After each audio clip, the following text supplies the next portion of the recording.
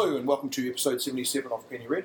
My name is Daniel Hodges, writer and designer of Faith in Victoria, and your host. Today my guest is Stephen Hood, and I'll let Stephen introduce himself and he tells us everything we could possibly want to know about him. Credentials, Stephen, no pressure. No pressure. I am Stephen Hood. I am a co-founder of Protagonist Labs, and we are a tech startup based in the Bay Area that is making an online storytelling game called Storium. I have a co-founder named Josh Whiting. Also have as advisors Will Heinmarch and JC Hutchins, who's a writer and transmedia storyteller. That sounds very highbrow. The most highbrow guest we've had so far. No, not at all. Stephen and I were playing a game of Primetime Adventures, which was it called Blockbuster Adventure? That's right, yeah, I think it's a hack of Primetime Adventures by Ryan Macklin. Right, and it's and we ran it through in 3 hours probably by the time we got all the characters created. And your alias is? My character, what was he called? Darren... Oh, come on now, how could you not remember? Darren Aquarius. Darren Aquarius, right. They've already blocked it out. It's such a terrifying experience. Yeah, Darren Aquarius. So if you get a chance to... is it online? Is the Primetime hack online? I expect that it is. Yeah, so check it out. But it's basically you put together, instead of Primetime Adventures, which runs over a number of episodes making up a season, it's just a one-shot sort of thing. Perfect for a con. And we had It's great. It was a good time. Yeah. We had a sort of tortured superheroes group. I would say probably you want to get people that want to do it for 4 hours. If you've got anybody that's not quite into it, then it can be a little bit like a flat tire. Not majorly, because the other people can do the lifting, but I think probably you need to make sure that everybody's wants to go and is prepared to. We could have played it faster too. Yeah, we did an extra round that we maybe didn't have to. That's do. True. So. Yeah. So but also I think probably for anybody who hasn't done Primetime, in Primetime you share around the agency and you share around all the different things that are part of it. But in this game, it's not quite the same way. You've got somebody who's got a central narrative control in a way, which was Lenny. Yeah. That's right. Yeah, exactly. The producer role from and so you have to. I mean, just like with most story games, I think you have to, when the game gets about halfway through, at least for us, or at least for me, I don't want to speak for you, Stephen, but it felt like the major thread of the story became more clear, and some of the other people who were actually characters of the story became a little bit more peripheral. Mm-hmm. So I think you just have to, that you have to accept the fact that maybe you're not going to get equal spotlight time. Right, your facility maybe can help that to happen. I think that it does require probably some effort for people to involve each other. Yes, perhaps steer the story in a different direction than it would have been going otherwise. I thought we did all right. There were definitely a few times where some characters ended up a little bit on the sidelines. Yeah, sure. So. But I don't think that's a problem. I think that as long as everybody else is accepting of you contributing towards your scenes. I mean, in Primetime, it's you own it, right?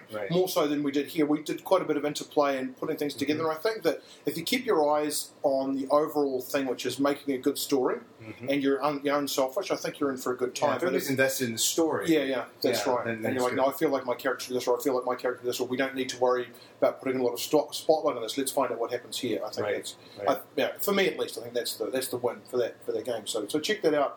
I'm not sure exactly where to go, but if you look up, Primetime hack or something like that, you'd almost certainly track it down. Okay, well, let's have your some specific role-playing credentials. Where'd you get started in role-playing? Probably junior high, growing up in Ohio. I think it all started when my mother bought a box of D&D modules at a garage sale for me. Found treasures. I dream of doing that at garage sales. I know, right? I think back to how often that would happen in those days. You'd see this stuff turn up at garage sales. Right. Don't see that anymore, certainly. Oh, no, that's right. No. But that's kind of where it started, and actually a bunch of random games would showed up that way. I went to garage sales, and I picked up battered copies of first edition AD&D, which I don't know why they were already battered. They hadn't been out that long. Right, sure. This is like the late 80s, probably, right? Sure. It started with D&D, really. But then myself and my friends really moved into Champions, right? The hero system. Sure. First edition Champions. Right. We played a lot of that stuff. Superheroes at first, but then over time we started to use it almost in a GURPS-like way to play different types of games. We played some GURPS, some Rifts when that came out, a bunch of random things, too, like the Morrow Project. I'm not familiar with that. What's that? It's a post-apocalyptic role-playing game that actually just recently was re-released for the first time in years through Kickstarter. Fringeworthy, which is basically like Stargate before there was Stargate, a show or movie. Sure. So a lot of these games, some of which are around still, some of which aren't. But that was kind of how it all started for me. And had a great time. And it was one of the sort of things I did every weekend growing up with my friends. Yep. I was always the GM. Right. Is it just happened that way, or? Well, I think I was into theater a lot as a kid. I think, and that might have been part of it. I was kind of always a storyteller, so I was always the one who took the initiative to craft the world or the setting or the adventure. Doesn't mean I was good at it back then, but I got better. So it's an unfortunate sort of confluence of people that really want to be GMs and don't have the feel for it, or maybe you're just like got a real feel for a story and then almost having people there as incidental, like an audience rather than Well, I mean, I'll never forget. I remember being it must have been junior high at this point, and playing down the basement with some friends. We'd taken a break. I forget what the game was, what the adventure was, but I was the GM. And we took a break, and I was coming back down the stairs, and I overheard them talking to each other. And I remember, I'll never forget, one of them was saying to the other, "He's never going to let us win." Right. And I thought, oh, crap, I'm doing this completely wrong. Right. Yeah, well, it's good to have that moment, though, right? And it would have only made things better, though, right? It totally did. Yeah, and you're just like, you know what? You've got to, because this can't be a continual struggle and have nothing happen, right? Right, exactly. That's the thing. So if you have to take something. No. Okay. So that was sort of your initial games. Like you said, the late '80s. Did you mean the late '70s when you were finding these modules? Oh no, this was like in the late '80s. It was okay, yeah. Sure. And so, did you play White Wolf stuff? I did. Yeah, we played some Vampire. That was about it at the time. Yeah. Right. Yeah. And did you play it seriously, or did you play a few sessions and decide it wasn't for you? At the time, honestly, our group couldn't really get into it, right? Because it was a different sort of thing. Sure, absolutely. Yeah. I think we were really addicted to the sort of crunchier play. Right. And I don't think at the time I had any real deeper understanding of the difference of what was really happening in that game, right? Compared to what we played. Yes, and that was around the time that I went off to school. Right. And it sort of drifted out of my life, gaming in general, because I didn't have people, I didn't have a network anymore, people to play with. Right. And so right around the time that game was getting to be popular was when I sort of drifted away for a while, actually. Right. And it's only, I'd say, in the last 3 years that I've come back to the hobby to find it somewhat transformed.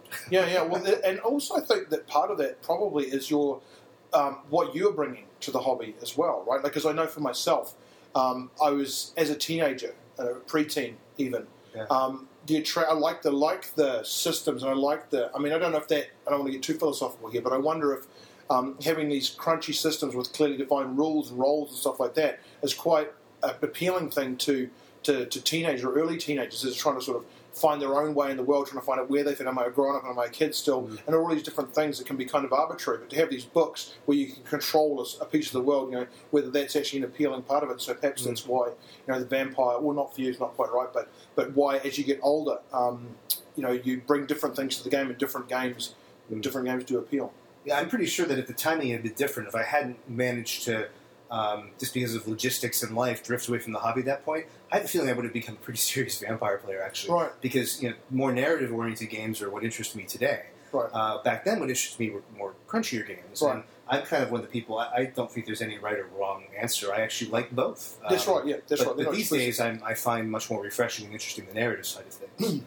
So it was just sort of a case, I think, of bad timing, and I always yearned for it. Like, I always wanted to do it. Yes. To keep playing, but I could never really get a group of people together. Right. And it always tugged at me.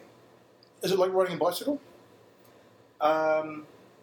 It's not far from that, actually, yeah. I mean, I guess the thing that clouds my answer is that the games that I came back to were so different from the ones I left behind. Right? Like, I did the whole story games world, I did not even know had happened. I didn't know it existed until I came back into the world a few years ago and started to learn about what was going on there. And I missed the whole Forge era, for example. Right. Like, I came in as that was history. Right. The whole gamist narrativist, simulationist sort of thing. Right. All that sort of thing I skipped, basically. Right. So I'm coming back in and learning about things now, and it's been a few years now, so I feel like I have some sense of what's going on, and I'm really excited by what's happened. It's just different from what I started with. So. Right, and did that inform the direction you wanted to take Storium in?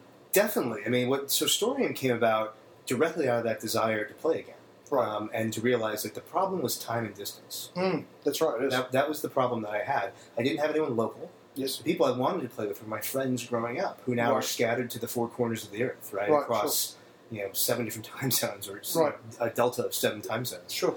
So I was like, how are we going to ever? We're never going to actually sit down and play, even really on Google Plus. Right, that's true. Like, it's not really going to happen. That's true. And so I thought, well, I spent my career in technology. Yes. I thought maybe I could build something. Yes. And that's where it all started. But what's interesting is that journey led me to story games. Right. I sort of, on my own, sort of realized all these mechanics I'm trying just to recreate are sort of getting in the way of the storytelling Right. in this online Yes. circumstance. Right. What I need to do is actually come up with a system that helps people tell stories together as efficiently as possible.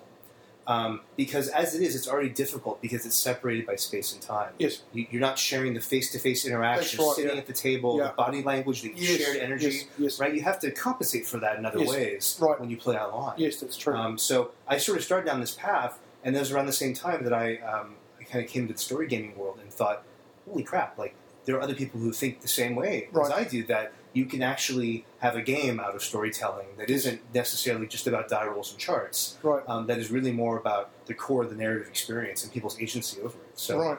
it was sort of like I stumbled across it very Yes. happily. Right. And so when you came back into story gaming, how did you get back into, like, what was that something you went, you know what, I'm going to scratch this itch? Or you can, like, somebody said this, and you went, oh, hang on a minute, and you looked something up, and then you had a group of guys, or how did that work out? It was sort of a hodgepodge sort of expedition of research. I started by I looked for what I thought appeared to be popular games, Yes. and started to learn more about their authors and read Right. the games, of course. So I went out and bought a bunch of games like Fiasco and Sure. Spear of the Century, Dresden Sure. Files, Yes, yes. Apocalypse World, right, and other games. And started to read them and study them, and then tried to learn as much as I could about their creators and follow them. So I started to follow them on Twitter, Sure. on their blogs and so forth, and just read their knowledge and try to Sure. assimilate it. Right. And I also reached out to some of them, too, to try to see if they thought this thing I had in my head was worth pursuing, if Right. they were interested in it, Sure. if they had feedback. Right. And that was how I actually came in touch with Will Heinmarch, who's one of Right. our advisors. Sure. I just reached out to Will. I was like, hey, based on what you've done in the past, Yes. I think what I'm doing might be relevant. Right. And it turned out this is absolutely something he was interested in. Good, Was yeah. finding a way to a new form of storytelling that would be done online. Right. And it turned out we had a lot of very similar interests and goals there. So Right, we sure. sort of joined forces. Are you able to sketch over the sort of what that experience might be like at this point, or is it too... What Storium is like? Yeah. Yeah, so Storium, we call it an online storytelling game. And Right. so one way to think of it is kind of like a blog crossed with a game, Right. in a way. So what happens is you come to Storium and you start a game by choosing a fictional world to play in. Right. Not horribly dissimilar from Fiasco Playset, let's say. Sure. Okay. Right? So it's a packaged set of narrative elements that Sure. you can use. And Yep. so we're in alpha testing now. Will has created a bunch of worlds for Yep. the game.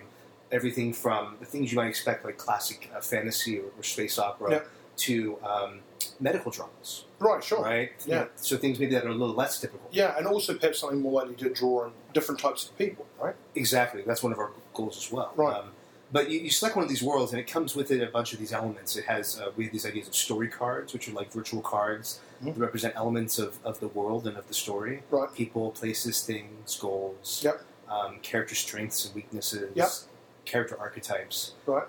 And then the system helps you coordinate the telling of a story collaboratively in that world. Right. So it helps you invite people to the game. Right. It coordinates creating their characters, Yep. and you guys having a conversation about that to make sure that Right. what people are doing makes sense for the story that's Right. going to be told. Right. And the person who sets it up is the narrator, and they Yep. sort of have they have the most agency potentially. This Sure. doesn't mean they have to claim it. No, it's exactly right, sure. Yeah, and then each player every other player takes on the role of the character in the story, Right. and it's set up in chapters and scenes. And Right. you can think of each scene kind of like a blog post, Right. where the narrator establishes it by writing Yes. a description of what's happening, Yes. and then the players have the ability to make moves by writing additional parts of the story That's right. in which they have agency over their character. Right. And then there's a bunch of tricks we have that we're playing with to sort of encourage interesting storytelling. Yes. We hope. Yes. So one thing is we have this idea of karma, Right. which is the sense that players earn the right for their characters to succeed by choosing to complicate their lives at other times. Right, yes. Yeah. And so you earn points when you choose from a set of outcomes in a scene that might be negative for your character. Sure. And then you can spend those in subsequent scenes to sort of bend the story to your will, to your roles. Yeah, nice. And so it gives people a reason to choose failure for their characters, when in games you normally wouldn't have a reason to do that. Right. So that's one idea. Another idea, these virtual cards that are sort of like a common language. So I might be the professor, and I have a code book, and those are cards I can play in my scene to sort of inform my actions. Right. And then the narrator can play a card for the dusty library to sort of establish where we are. Right. Sure. And they can play a card for the NPCs hiding in the shadows and so forth. Right. So that's kind of how it works in the gist of it, and it happens over time. It doesn't happen with you sitting down at the exact same moment. Yeah, sure. It happens in the moments in between. Yes, that's right. To try to fit into life. Yeah, that's right. And that's also another thing that I think has informed some of the directions, at least in story games. Many of the people that began role-playing at a similar time that I did, let's say, the early 80s, we now got kids and responsibilities, and it's often difficult to fit a full role-playing session into your everyday life. So, I mean, even if you're going to play a one-shot game like a Fiasco play set, or you're going to play something along those lines, then that is good because you play it and then the story is done, right? Because it may be 3 because somebody's got they've got a coach hockey or whatever it might happen to be, and it's hard to get that sort of continuity going. And I wonder, it seems like Storium would be ideal in that respect. You carve out half an hour in a day or something, and then you add something to this sort of ongoing narrative, so to address that as well. That's the idea. Yeah, I mean, and it can. Because it has a sense of the shape of the story and the people who are involved, and it knows like when they last moved, and it knows like the pace of the game that it's supposed to be. Yes, it can help a little bit. So like if it's your turn and it's been waiting on you for a few days, it can email you and remind you, like, hey, people are waiting on your move. Yeah, right. So we do things to sort of help bring you back in. Yes. To remind you, like, oh yeah, this is going on. I need to find 30 minutes tomorrow to 15 minutes to do something this weekend or something. So good. That's the general idea. Yeah, and can you, like, for example, I know that not all role-playing groups, everybody wants to play the same thing. In a perfect world, everybody wants to play the same thing, but oftentimes it can be a matter of access to other people that are interested in the hobby. Yeah. And so you kind of, because I know for myself, not all the games that I play are the games that I would necessarily choose to play, but it's the camaraderie and the friendship and stuff that goes along with it that draws me there. But if I'm going to go to Storium and I'm going to play a game, then let's just say, for example, I'm really interested in exploring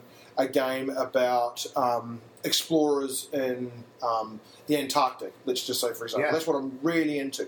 Like, can I go onto Storium and sort of say, pitch a game and see if other Storium members might be interested in getting into a game like that? You will be able to do that. Right now, so we're in an alpha state right now, which, in tech speak, is just like a very early version. Yep. Totally operational, but we're changing it a lot every day.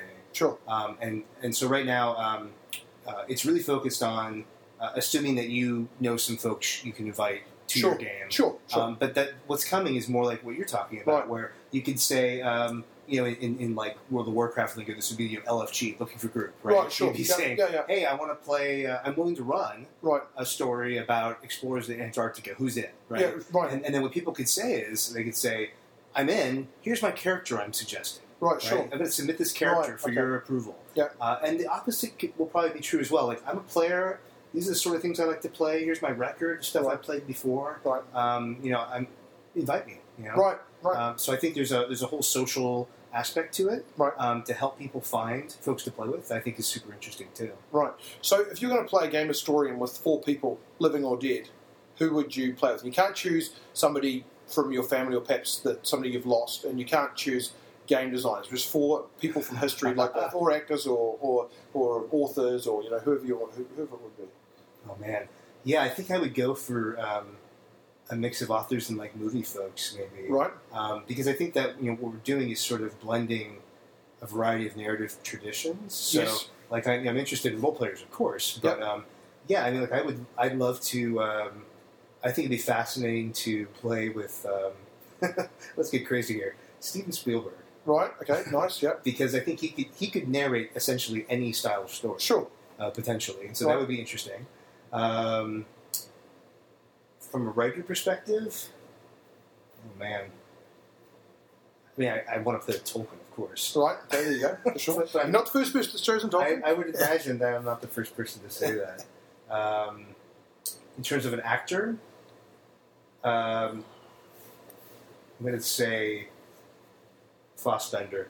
Right, okay. For no particular reason other than Sure. awesome. Right. But I think he would inhabit the character quite interestingly. Yes, yeah, for sure. Yeah, absolutely. Is that 3? That's 3. I need one more. You've got one more. You can think about it as we I'm go going to along. think about it. Yeah, that's a great question. Well, maybe this will be helpful then. Who's your favourite villain and why? Oh man, my favorite villain is a villain that not nearly enough people know about, and it's Scorpius from Farscape. Right, tell me about that. I don't know anything about Scorpius. Oh, see, this is the injustice of the universe. Is that none of people know Farscape. Right. So Farscape was the Henson Company show. A lot of people say it's puppets in space, which is Sure. I think really belittles what it is. That's right. Yeah, sure. Fantastically creative show. Scorpius was this arch villain throughout the series, who's a half breed of the human equivalent race and the Scarans, who are the sort of the very evil brutish race. Yeah, right. Yeah. And so he sort of plays both sides against the middle. Right. You never quite know what his motivations are. He's twisted and wears sort of this S&M leather outfit in space, for lack of a better description. He sort of has this Nosferatu pasty skin, and he's played by this phenomenal actor, Australian actor, Wayne Pygram, I think is his name. Right. So, yeah, I think he's probably my favorite villain because you love to hate him, and he goes from being an unknowable menace to being actually a tentative ally of our heroes. Right. And is not someone who is killed off or anything like that. Like he survives, he persists, he endures. Right. Always. Right. And so what's his motivation? Like, what is it, do you think, that makes him compelling? He fundamentally wants to motivate. He wants to destroy the Scarans, who are he's a half breed of, who killed his parents and raised him, tortured him throughout his life. So he wants to destroy them. Right. And will really do anything, including a lot of evil things, to make that happen. So, right. And I love him for it. Right, yeah, so the means justify the end, right? He's very much in that for style. him, certainly, yes. Right. Yeah, and you get to, in a sick way, really enjoy the way he looks at the world on the show. That's right, it's a very simple view, right? That's the thing. It's often hard for us to find that in this day and age because there's so many things to consider, but having somebody who's so totally focused that with respect to anything else, they're true neutral in a way, right? Because they just, they're like neutral evil, I should say. Because they just, this is what I want, and I'll do whatever it takes for that. Right. So what book would, if you could only have one book, it was like a desert island disc situation, but it was a role-playing book, what book would you take onto a desert island? A book that you just continually find enjoyable? A role-playing book? Yeah. Or supplement, just something that you will find yourself always going back to, that you always want a copy of somewhere on hand. I think it's probably Fiasco, actually. Right. Because for me, that's the game that most boils everything down to the sort of the storytelling process in its purest sense, and in a way that doesn't use a lot of the language of role-playing games quite often, which I find interesting as well. Yes. Not that there's anything wrong with that language, it's just that it brings with it a lot of history and a lot of assumptions and a lot of religion. That's right. I find. That's true. That's true. Fiasco fascinates me because it leaves behind a lot of that dogma, if you will, and puts things in a new vocabulary, a simpler one, actually. Right. So that would probably be the one. Okay, what's your favourite place here then, within Fiasco?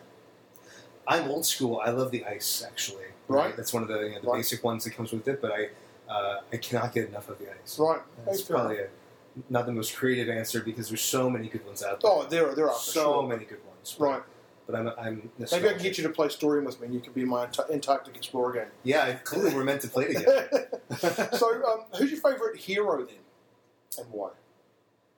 Favorite hero from fiction is... no, you can choose an actual person for a hero. It's really the why that I'm interested in. Right. I'm going to sound like a broken record, but my favorite hero is actually also the hero of Farscape. Right. It would happen that this is my favorite show as well, so none of this will be terribly surprising, but I find John Crichton is the hero of Farscape. Right, yep. And, first of all, I'm a 30-something American male who grew up wanting to be an astronaut, so I want to be this character, first of all. Yep. But I really enjoy the character because he's put through so much Yeah. in the series. He's literally killed. Yes. He's hunted. He's literally killed, and it's Yes. complicated how that doesn't end his story. Right. He gets home and then is taken away again multiple times. Right. Falls in love, loses his love, actually kills his love. Right. All these sort of things. So he goes through the whole gamut of like Right. human experiences Sure. and classic sort of hero challenges. Right. And does it with a lot of humor, Right. which I think is part of why Farscape I actually like better than shows like even like Battlestar Galactica, frankly, Right. the reimagined version, because you could argue there are better shows Yeah. that have been made, certainly, but there are a few shows that are more joyful Right. Sure. than Farscape. I think Okay. that is a very joyful show, Right. and that hero brings, there's a humor that brings a lightness even to the darkest moments. Right, Like, sure. It makes it a show that, for me, I can watch and go to over and over again, versus Right. something like Galactica. Man, like that's a slog. Like I have to like steel myself to watch Right, that sure. show through again, and I Sure. haven't actually in a long Right, time right. because of that. Not that I don't love it; it's just Yeah. exhausting. It's hard work. And how do you feel about Firefly? I adore Firefly, of Right. course. I mean, I would be probably shocked by automated centuries if I said no, but Well, I've never watched Firefly all the way through, so I wouldn't judge you for not liking it. It's not for everybody, I guess, but I think I'm not sure what's appealing about it to you, because I've never really investigated what people like so much about it. I mean, acting aside, let's just say, for example, right? Is it the way they inhabit the characters that's important? Is there a lot of sort of in-humor, or what is it about Firefly that's a good question. I mean, the answer may vary, I think, depending on Sure. the person. Sure. I mean, for me, I guess, and again, I'm not like a rabid fan of it, Sure. but what I appreciate, I think, is the dialogue, right? and the character development itself. I think Right. it's an interesting cast of characters. Yes. The language that they use is, not only Whedon-esque to begin with, but it's Sure. also it's built on like this sort of vocabulary, right? Right. That hints at a deeper world. Right, sure. Right, and a lot of shows do that. I mean, Galactica does that, right? Yep. Farscape did that quite a bit. There's a lot of like weird alien language Yep, sure. that just they sort of casually throw out. You never Right, know exactly right. what they mean. Yes, yep. But that sort of trick is a very powerful one, and Yep. that's used, in many shows, including Firefly. But it just feels like a rich, lived-in world, and the characters feel very real. Right, And to me, that's what's so interesting, and that it felt that way to me, at least from the beginning. right. Right? It's not like it was season 2 before that show got interesting. You Yes. just cared about what happened. Right, right. For me, it happened very quickly, and that's, I think, part of why it's painful that it ended. Right, sure. And that is sort of a contention. I've mentioned it on the show before, but the shows that I find enduringly entertaining, like even like comedic dramas, particularly shows like The Office. The reason I like The Office is not the American one too. I quite like the American one, but both of them focus on the same thing: is that the humor comes out of knowing the characters. Mm-hmm. Right? You get shows like, Friends. I got a few laugh out of Friends, but not a lot, because a lot of it was kind of samey. There was no actual character development within it.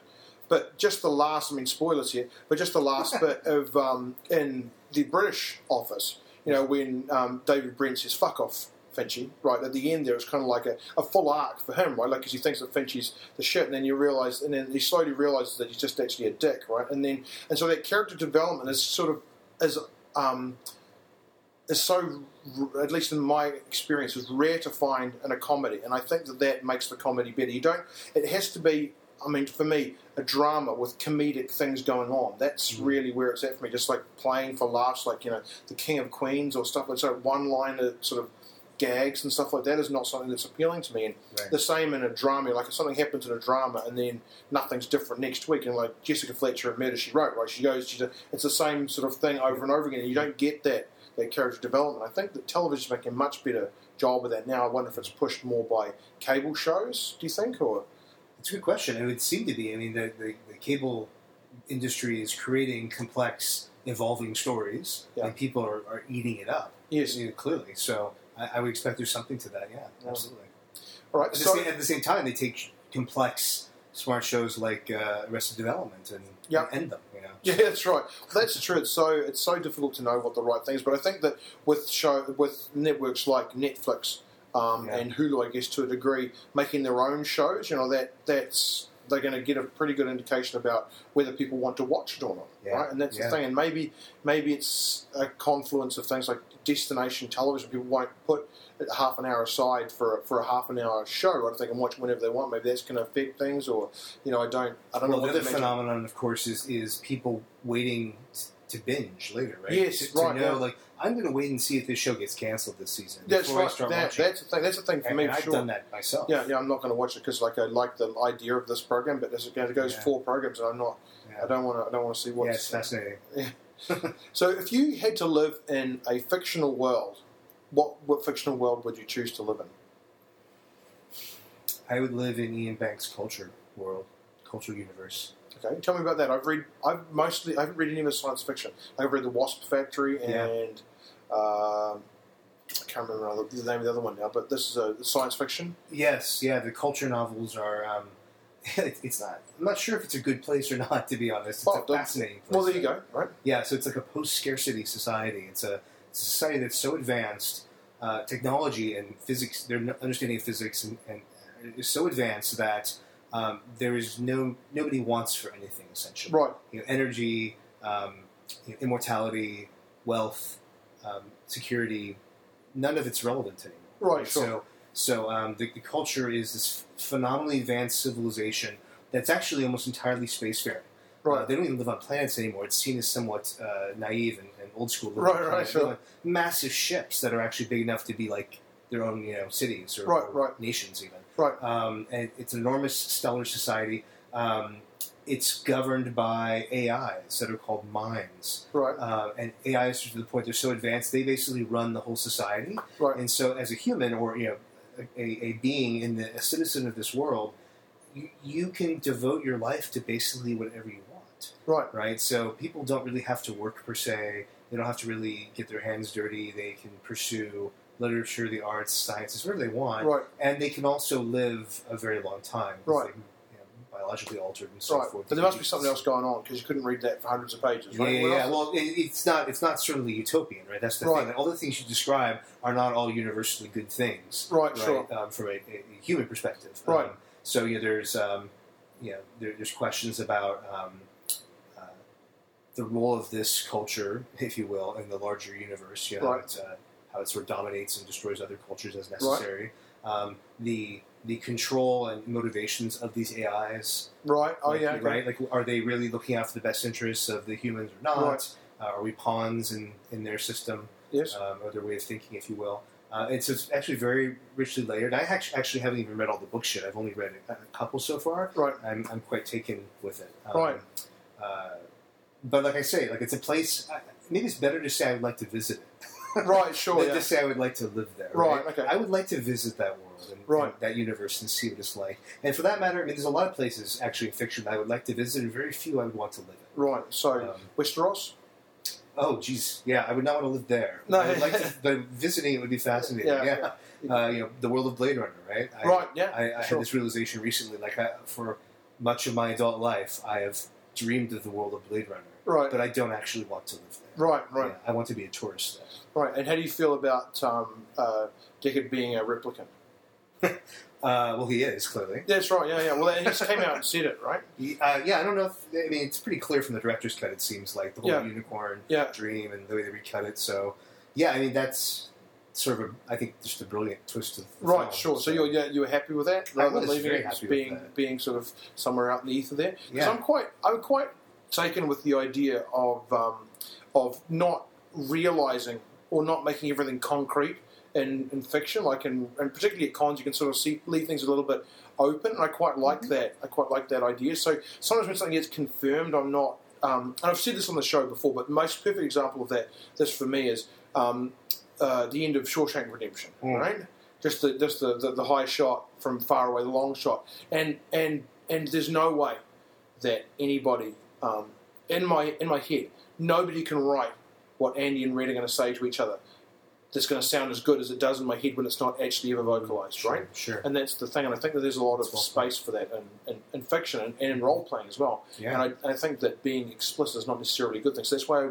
I'm a little bit conflicted about Deckard and the thing. Like, I don't want to be right. I just want to have that idea in my head that's what it's about. But yeah. Well, I mean, the beauty is, too, I mean, like, those moments that occur are not involving dialogue, really. No, that's They're right. just, the camera lingering on an image or on his face or something. That's right. So there's still a lot that's left unsaid Yeah. in those moments in that film, I think, personally. Sure. So, Yeah, I don't feel like it's ruined it, but I'd rather not know for sure. Like, I like that not knowing. Like, in my head, that's what's going on. You don't want to know what Bill Murray said to Scarlett Johansson, do you? No, that's right. Yeah.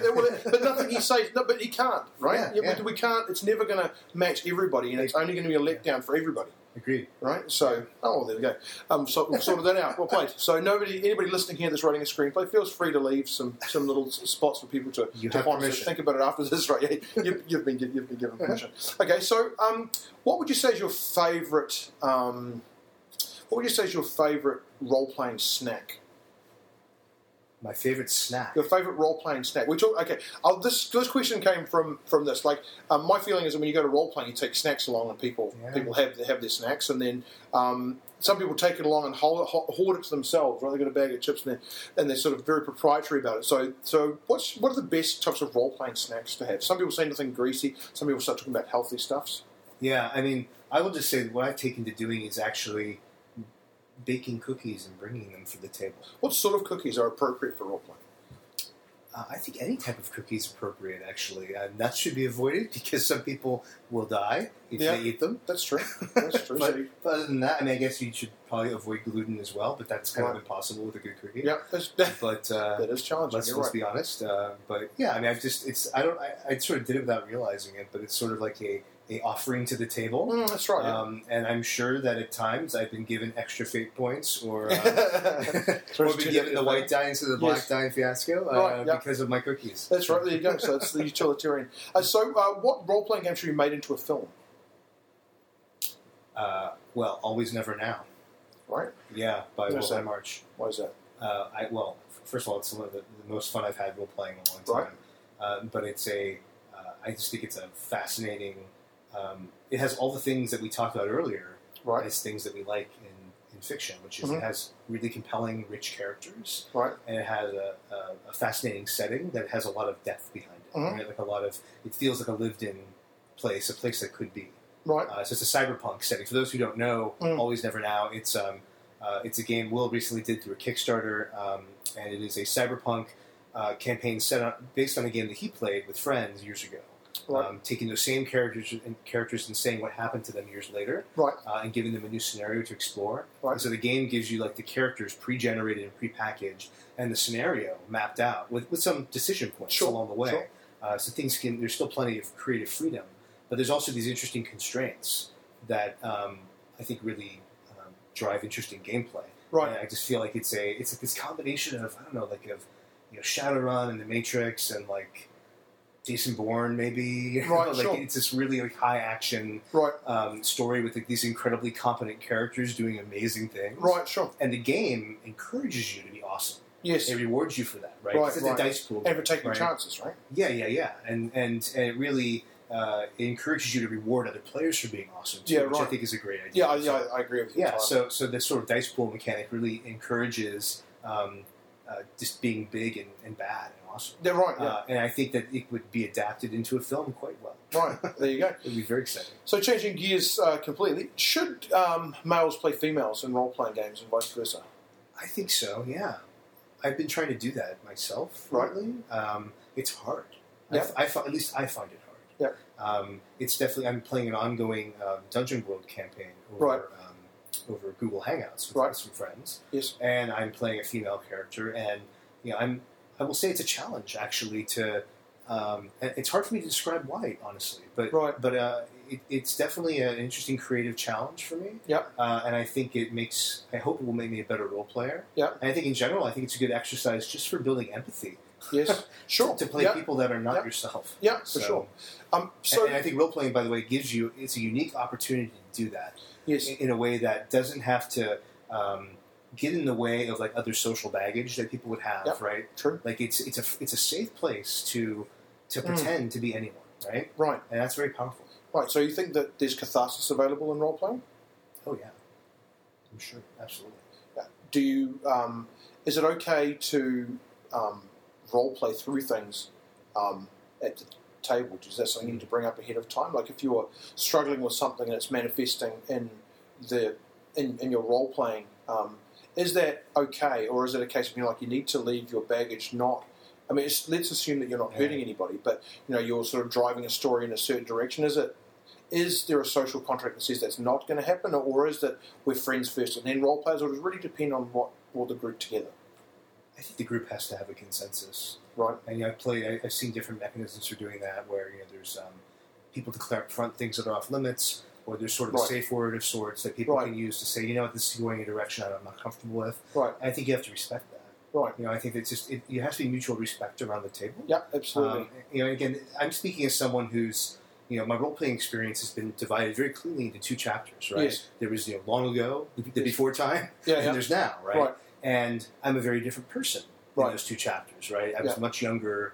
I was a teen playing these games, and that was never an issue. Right. We never went deep enough. Right. Sure. And we didn't have enough life experience, frankly, for those things to color what we did.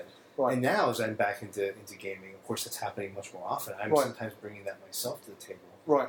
But I'm happy to say I've never had a problem.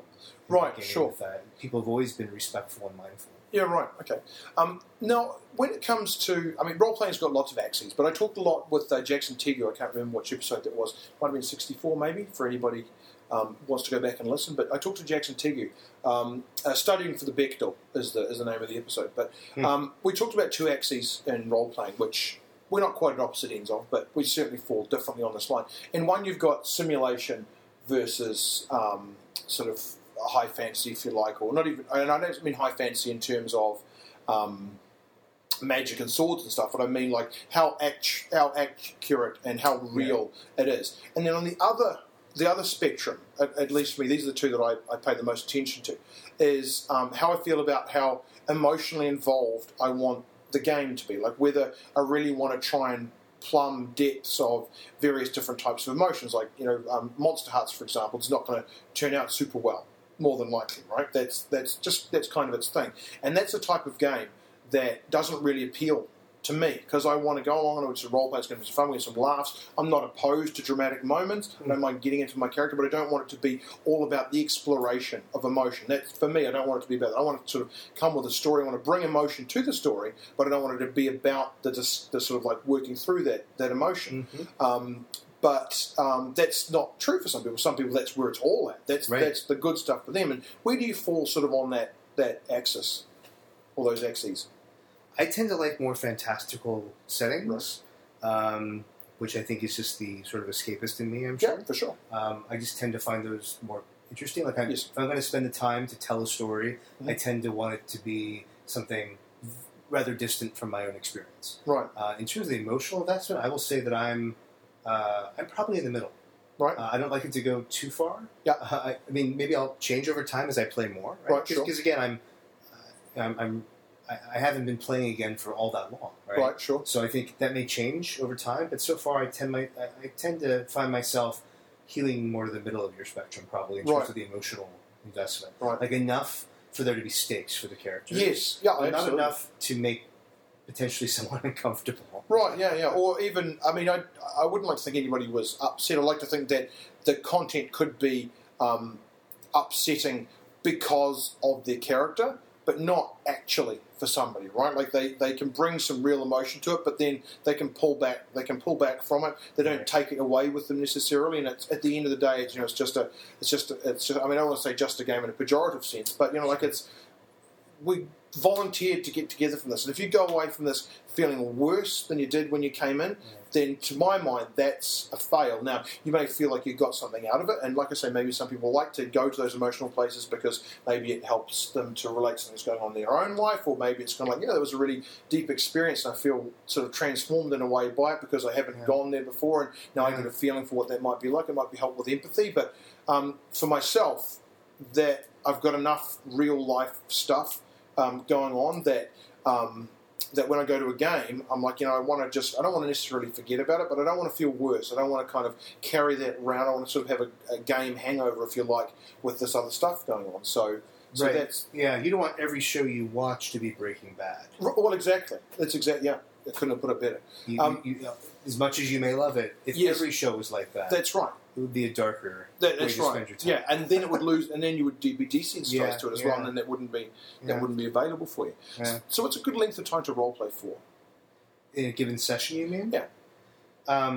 It's funny. I was thinking about that today as we were playing. I was thinking about it last night. Like, I feel like the answer probably varies, based on the game and for the person. yourself. For me, I feel like 3 to 4 hours is about it. It's not like I don't have the attention span or the motivation to go beyond that. But I feel like when you have a group of people, somebody at that point will start to fade away. Right, sure. Right? It's just statistically going to happen, I think. Yes. And as soon as somebody... And you said this actually, I think, at the beginning, right? Yes. I totally agree. Like, as soon as somebody is not totally into it, that has a sort of pervasive absolutely. effect. Yeah, it does. So that's why I just kind of feel like 3 to 4 hours feels good to me. Yeah. But, everybody has different opinions on that, I'm sure. Yeah. I mean, growing up, we would play an entire damn day. I mean, we would get together, this is like a Saturday morning, we'd get there at like 10, and we'd be going to like, our parents were making us stop for dinner. Sure. Yeah, right, yeah. And would not leave the room, Yes. And we had the energy to do that. Yeah. I'm now much more old and decrepit, so... Sure. Do you think part of it, though, is the type of game? Yeah, it could be, yeah. I mean, there could be, again, a connection here with the emotional investment as well. Right, sure. Because I'm imagining, like, Dungeons and Dragons is like a problem-solving kind of like, almost like a board game type thing. I mean, there are elements of role-playing as much as you interact with people in the story, but there's not, like you said, there's not that emotional investment in it. But there's a... I don't want to use... I don't use this word because it's a negative connotation, but there's a sort of tedium to a game that's much more heavy mechanically in terms of crunchiness, if you will. Yeah, for sure. That's the popular term. So like take Champions, for example, which I to this day adore. Yes. But, you could spend an entire afternoon playing 12 seconds of combat in Champions, right? Yes. You go second by second, and it can take forever. Yes. It's fun, actually, right? Yeah, sure. But it's a completely different fun, experience than telling, sort of doing it from a storytelling perspective. Yeah. And that can be tiring in its own way, too. Right. So, I think if I was to play Champions today with my friends, I probably wouldn't be able to do it all day. Right. Yeah. And that's one of those things, like, when people sort of throw an umbrella over role playing, there's such different experiences you can have at either end of the thing that it's not really easy to get a good grip on what role playing actually is, because you've got, like you said, we've got the simulation at one end, and we've got the and there's it's wonderful. It's one of the things that's made me so happy coming back to the hobby. Sure. It's so much like broader and more diverse than it used to be. Yeah. And I'm one of the people who thinks that's all good, and it's all role playing. And like I get sort of irritated by some of the label games and identity politics and so forth. Yeah, that's right. It's all a world of gaming that has some common threads. Yeah. But they're all very different, and it's great. Yeah. The diversity that we've got right now is amazing for sure. Yeah. Okay, so talking about Champions, then we're talking then about the emphasis that there is, at least for us, on the story element, the narrative element of games. Should GMs or DMs, whatever you want to call it, should they fudge dice rolls? Oh man, well, I did a lot of that when I was playing growing up. Sure. I did what I now know to be railroading. Right. Quite a bit. Yeah. Quite a bit. I don't know. I feel like with great power comes great responsibility ad nauseum. So people, GMs shouldn't do it extensively, but if it helps the story and doesn't hurt anyone, who cares? Yeah. That's right. That's sort of my attitude. and that's part of the... and I've mentioned this a couple of other times, so I'm interested in your feedback as well. I feel like when you first start out in role-playing, I'm not talking about when you're younger, right? But even I think probably an older person first coming to it won't necessarily have the experience to deal with this. But ultimately, you're trying to make people have fun. And when I say try to make them have fun, what I mean is you need to... If you're in a game where you've got centralised authority, at least, right, then... at the very minimum, the premise has to be set by somebody so that it's interesting and people are going to go ahead and have a good time. But within that, to make every role interesting requires experience to know, okay, if this goes this way, then this happens. And if this goes this way, then this happens. I need to have two interesting things, because don't roll if you don't want a certain outcome. If there's no value in a certain outcome, then don't roll, because unless it comes up with what you want, you're going to make it up anyway, right? You're going to fudge that roll and you're going to railroad, right? So in some respects, don't roll if there's no obvious other outcome that's going to be interesting. Sure. But also think about ahead of time what the possible outcomes might be, because maybe the fail is more interesting, right? So that's what games like Apocalypse World and Dungeon World do so well, right? Is to make that in between, that sort of failure so interesting. That's right. That makes rolling so much more fascinating to me, I think, than the sort of, oops, I have to roll now. Oops, it failed. I don't know what that means. You know, exactly. It's so much more interesting. Yeah. I fail and nothing happens. That's the worst thing ever. Like a thief goes to pick a lock and they don't succeed, and then nothing happens. So let's do it again. Yeah, I'm just going to try again. Yeah, right? And that's not really. When really the story should be like, I'm a thief, so of course I can pick the lock, right. Or you can't because of some important plot point. Right. Yeah. So absolutely. I don't know. I'm guilty of more than my share of rolling the die for no reason. Mm. You know, especially when I was GM growing Sure. up, I did that all the time. I'm ashamed to admit. I rolled the dice knowing that I wasn't actually doing anything. Right. I was giving my players the perception of the fate interceding. sure. You know. Yeah. But did that make it more interesting for them? Did the actual fact that you reached for the dice, did that add something? Yeah, it did, until they eventually, I think, figured out that I was bullshitting them. Right. So for a while it did. I mean, I think I was, at that point, I'm kind of like, I'm the stage manager in some way. I was I was trying to keep the story moving, keep the actors on the stage, keep the lights up, the curtains up, and that. But it's not like I was directing, you know. It was like, it was a very mechanical sort of trick. Right. So I think when I grew out of that, I think it became harder, actually, right? But I had to be more honest as a GM. Right, sure. And so in those initial stages, because I guess your background is not quite typical, but in the initial stages, when you're more interested in the theatrical elements of the game, did that inform some of the decisions that you made? Did you find that when other people were running stories that they weren't quite hitting the spots for you as a player, and so that's why you took over being a GM, or? There might be something to that. I hadn't thought of that before. I mean, I think that quite often I was the most eager and willing to take on that job, and so that's kind of maybe why.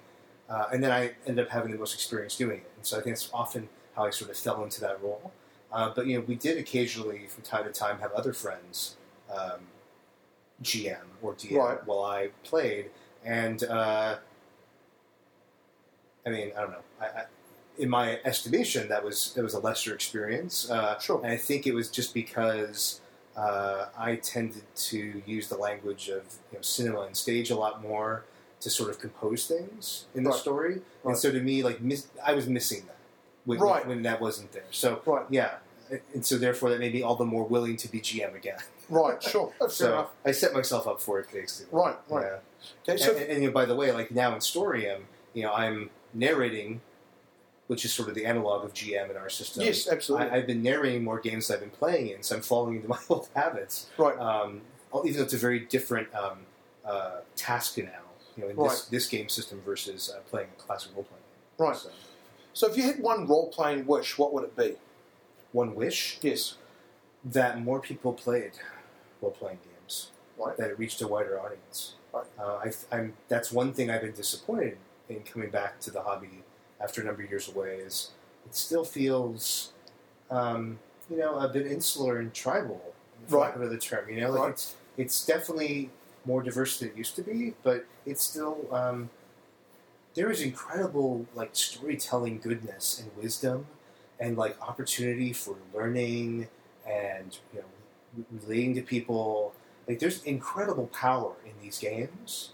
And it frustrates me that it's not more broadly known, right? It's not more broadly played. You see things like Fiasco have started to sort of cross over a bit. Yep. You see hints of that in other games as well, which is exciting. But I feel like I don't mean to sound like silly, but the world would be a better place if more people played role-playing games, I think. Because I think it is an incredibly instructive and creative experience. Right. I think it played a big role in making me who I am, playing it growing up.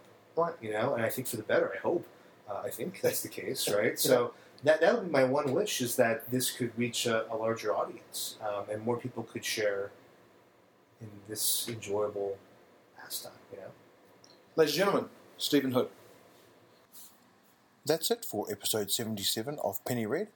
So until next week, keep talking the walk.